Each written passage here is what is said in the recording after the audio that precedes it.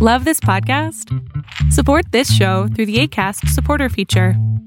It's up to you how much you give, and there's no regular commitment. Just click the link in the show description to support now. This is the Horror Shots Podcast. I think Bigfoot's blurry. That's the problem. It's not the photographer's fault. Bigfoot is blurry, and that's extra scary to me. There's a large, out-of-focus monster roaming around the countryside. Run. He's fuzzy. Get out of here. Mitch Hedberg. Hello once again, and welcome back to yet another Horror Shots podcast with me, Casey. I know it's been about 2, maybe even 3 weeks since I put up a cast. It's been crazy. I've been busy. A lot of stuff going on in my life right now, and I just didn't have the time to sit down and write and do research and record an entire podcast. But here I am. I'm back, and hopefully I'll be able to continue, once a week still. Might have to bump up to once every other week. It's been crazy working the job I'm at right now. Don't get a whole lot of free time, and I don't get paid a whole lot either, which kind of sucks. But, that's beside the point. Of course, there's always some housekeeping to get done, and I got some new information as well, in case you're interested. First up, I do want to thank you for listening, as per always. It means so much to me every time I see a new download on my stats page. It makes me feel all warm and fuzzy inside, so thank you very much. And of course, if you do want to support me in other ways, such as monetary means, you can absolutely do so at my Patreon account at patreon.com/horrorshots. Follow me on Twitter at horrorshots_pod, or, and this is a newish one, I've had this account for a while, but I've never really advertised it for whatever reason. You can find me on Instagram at horrorshotsphotography, and here's the exciting part. If you follow me or you want to follow me, send me a message. The first 6 people to send me a message on Instagram will receive one of my books for free. So you just got to say, hey, I followed you. I listened to the podcast. And I'll say, cool, what's your address? And I'll send you one of my books. I've got 2 of them. You have the choice of Lizzie or Necromancy and Other Mystical Things. Lizzie being straight up horror book, and Necromancy being a little bit more of a comedy, sort of like a Christopher Moore meets Douglas Adams style thing. Whichever one you fancy, I'll send it your way. First 6 people. We'll call it the first 6 people while quantities last. I think I have about 5 of each book currently available to me, just without having to order new ones in any way. So if that's something that interests you, follow me on Instagram at horrorshotsphotography. And if you already do, that's awesome. Just send me a message either way. But if you're new, send me a message, follow, and boom, you get a free book. But on to today's cast, we are going back to the cryptids and the cryptozoology in general. This is part 2. I might do some more. I don't know if I'll follow it up directly with a third part.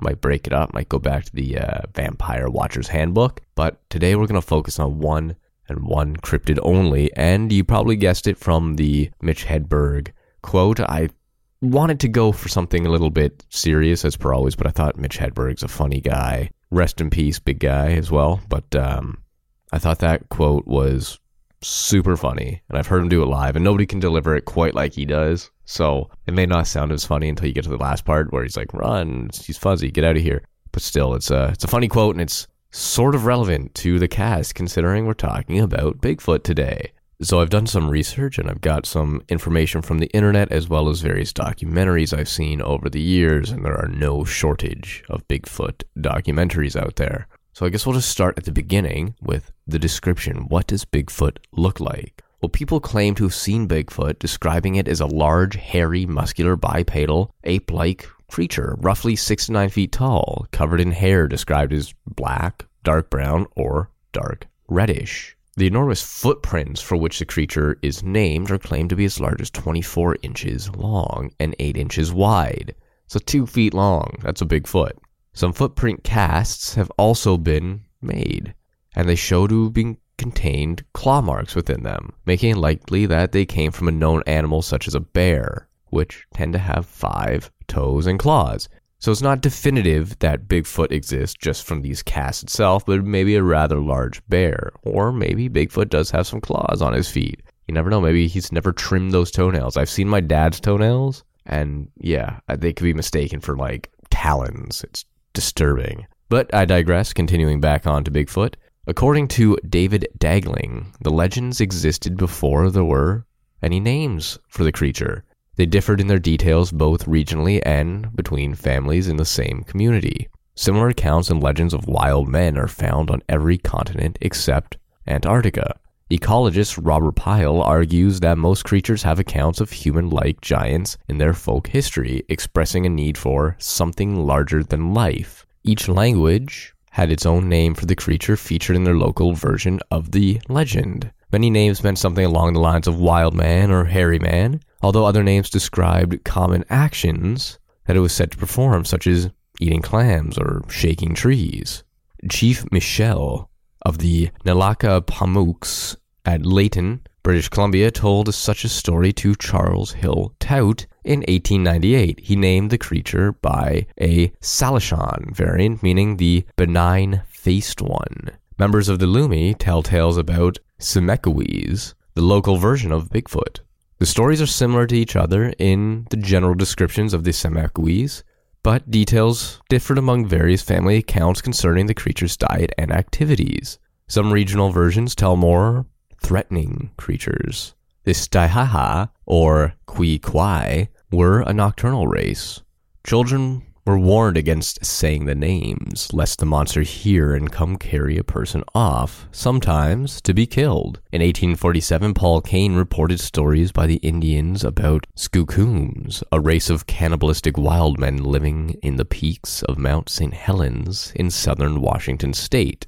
Less menacing versions have also been recorded, such as one by Reverend Elkanah Walker from 1840. Walker was a Protestant missionary who recorded stories of giants among the Indians living near Spokane, Washington. The Indians said that these giants lived on and around the peaks of nearby mountains and stole salmon from the fishermen's nets. In the 1920s, Indian agent J.W. Burns compiled local stories and published them in a series of Canadian newspaper articles. They were accounts told to him by the Sis Alai. I am probably saying that very wrong. STS''AILES. Sis Alice? Forgive me if anybody is from there or is one of those peoples. But the accounts were told to him by these people of the Chehalas and others. The Sis Alice and other regional tribes maintained that Sasquatch was real. They were offended by people telling them that the figures were legendary. According to accounts, the Sasquatch preferred to avoid white men and spoke the Lillooet language of the people at Port Douglas, British Columbia, at the head of Harrison Lake. These accounts were published again in 1940. Burns borrowed the term Sasquatch from the Hallokalem and used it in his articles to describe a hypothetical single type of creature portrayed in the local stories. The name Bigfoot was first recorded by Americans in the late 19th century. Spotted Elk, also called Chief Bigfoot, was a well-known Lakota leader who was killed during the Wounded Knee Massacre in 1890. He was famous in his time and may have been the namesake for two fabled bears in the West. In the late 19th and early 20th centuries, at least two enormous marauding grizzly bears were widely noted in the press and each named Bigfoot. This may have inspired the common name for the ape creature and been a matter of confusion in early stories. That makes sense. Just to me it does, anyway. The first grizzly bear, Bigfoot, was reportedly killed near Fresno, California in 1895 after killing sheep for 15 years. His weight was an estimated 2,000 pounds. The second one was active in Idaho in the 1890s and early 1900s, between the Snake and Salmon rivers, and nearly supernatural powers were attributed to it. Nearly twice the size of an ordinary grizzly, Bigfoot for years had levied his tribute of prime steers, and no one had been found brave enough or clever enough to catch or kill him. With a single blow of his giant paw, he kills the largest and best animals he can find, and he usually takes the pick of the herd. He makes a single meal of the animal, and it is usually a meal that would provide a camp full of men for a week. The bear then disappears, never to return locally to that region again, especially in that season. So those are some of the descriptions of Bigfoot and what could be mistaken for Bigfoot. Obviously, bears are a common one. Wolves, kind of another one. Giant wolves, like the one from The Grey, the Liam Neeson movie. But mostly bears, and it makes sense, especially in the early days when Bigfoot was just starting to be a thing in the, I guess, mainstream world. And it didn't help that there were two bears called Bigfoot, one that would just kill anything it wanted because it was so massive. But how about some actual sightings? A whole whack of them. And I'm not going to be able to get to them all because there's thousands reported every year. But we will be able to get to a couple of them anyway. A few, if I feel crazy. About 1/3 of all claims of Bigfoot sightings are located in the Pacific Northwest. So BC, Washington sort of area. While the remaining reports are spread throughout the rest of North America. Most reports are considered mistakes or hoaxes, even by those researchers who say that Bigfoot exists. Bigfoot has indeed become better known and has since become a phenomenon in popular culture, and sightings have spread throughout North America. Rural areas of the Great Lake regions and the southeastern United States have been sources of numerous reports of Bigfoot sightings as well, in addition to the Pacific Northwest. The debate over the legitimacy of Bigfoot sightings reached its peak in 1970s, and Bigfoot has been regarded as the first widely popularized example of a pseudoscience in North American culture. Of course, with sightings, we have to look at the hoaxes. Both Bigfoot believers and non-believers agree that many of the reported sightings are hoaxes or misidentified animals. Author Jerome Clark argues that the Jacko affair was a hoax, involving an 1888 newspaper report of an ape-like creature captured in British Columbia. He cites research by John Green, who found that several contemporaneous British Columbia newspapers regarded the alleged capture as highly dubious, and notes that the Mainland Guardian of the New Westminster, British Columbia, wrote, "Absurdity is written on the face of it." Tom Biscardi is a longtime Bigfoot enthusiast and CEO of Searching for Bigfoot Inc. He appeared on the Coast to Coast AM Paranormal radio show on July 14th, 2005, and said that he was 98% sure that his group will be able to capture a Bigfoot, which they had been tracking in the Happy Camp, California area. A month later, he announced on the same radio show that he had access to a captured Bigfoot and was arranging a pay-per-view event for people to see it. He appeared on Coast to Coast AM again a few days later to announce that there was indeed no captive Bigfoot. He blamed an unknown woman for misleading him, said that the show's audience was gullible. On July 9th, 2008, Rick Dyer and Matthew Whitten posted a video to YouTube claiming that they had discovered the body of a dead Sasquatch in a forest in northern Georgia. Tom Biscardi was contacted to investigate. Dyer and Whitten received $50,000 from Searching for Bigfoot Inc. in a good faith gesture. The story was covered by many major news networks, including BBC, CNN, ABC News, and the dreaded Fox News. Soon after a press conference, the alleged Bigfoot body was discovered in a block of ice in a freezer with the Searching for Bigfoot team. When the contents were thawed, observers found the hair was not real, the head was hollow, and the feet were rubber. Dyer Whitten admitted that it was indeed a hoax after being confronted by Steve Kulls, executive director of SasquatchDetective.com. That's a website that should get a lot of attention. It's a great name. In August 2012, a man in Montana was killed by a car while perpetrating a Bigfoot hoax using a ghillie suit. In January 2014, Rick Dyer, perpetrator of a previous Bigfoot hoax, said that he had killed a Bigfoot creature in September 2012 outside San Antonio, Texas. He said that he had scientific tests performed on the body, from DNA tests to 3D optical scans to body scans. It's the real deal. It's Bigfoot, and Bigfoot's here, and I shot it, and now I'm going to prove it to the world, he said.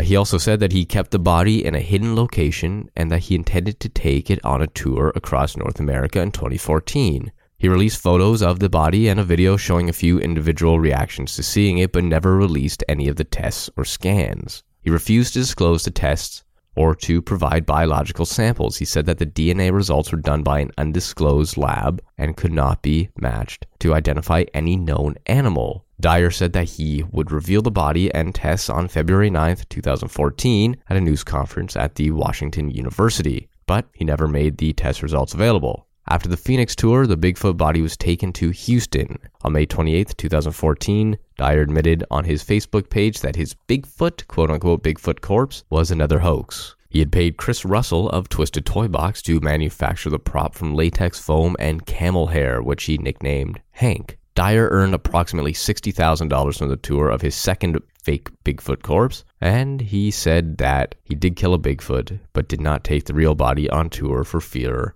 that it would be stolen. A typical story, if I do say so myself. Bigfoot proponents Grover Krantz and Jeffrey H. Bourne believed that Bigfoot could be a relict population of Gigantopithecus. All Gigantopithecus fossils were found in Asia, but according to Bourne, many species of animals migrated across the Bering Land Bridge, and he suggested that Gigantopithecus might have done so as well. Fossils of said species have not been found in the Americas. The only recovered fossils are of mandibles and teeth, leaving uncertainty about Gigantopithecus locomotion. Krantz has argued that Gigantopithecus blackeye could have been bipedal, based on his extrapolation of the shape of its mandible. However, the relevant part of the mandible is not present in any fossils. An alternative view is that Gigantopithecus was a quadrupedal. The species' enormous mass would have made it very difficult for it to adopt a bipedal gait. Matt Cartmill criticizes the Gigantopithecus hypothesis. As such, the trouble with this account is that the species was not a hominin, and maybe not even a crown group hominoid. Yet the physical evidence implies that Bigfoot is an upright biped with buttocks and a long, stout, permanently adducted hallux. These are hominin autapomorphoses, not found in other mammals or bipeds.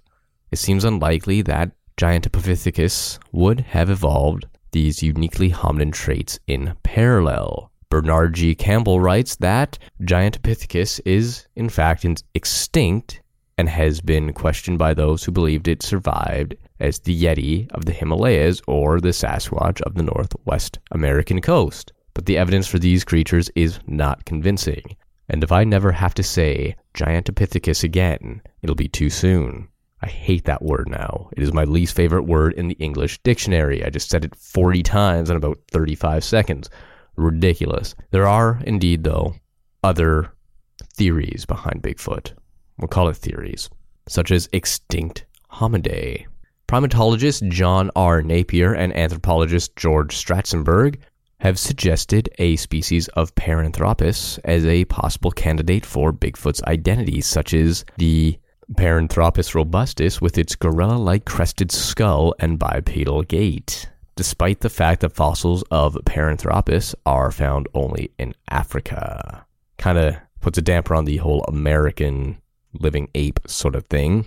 But I digress. Continuing on, Michael Rugg of the Bigfoot Discovery Museum presented a comparison between human Gigantopithecus and Meganthropus skulls, reconstructions made by Grover Krantz in episode 131 and 132 of the Bigfoot Discovery Museum show.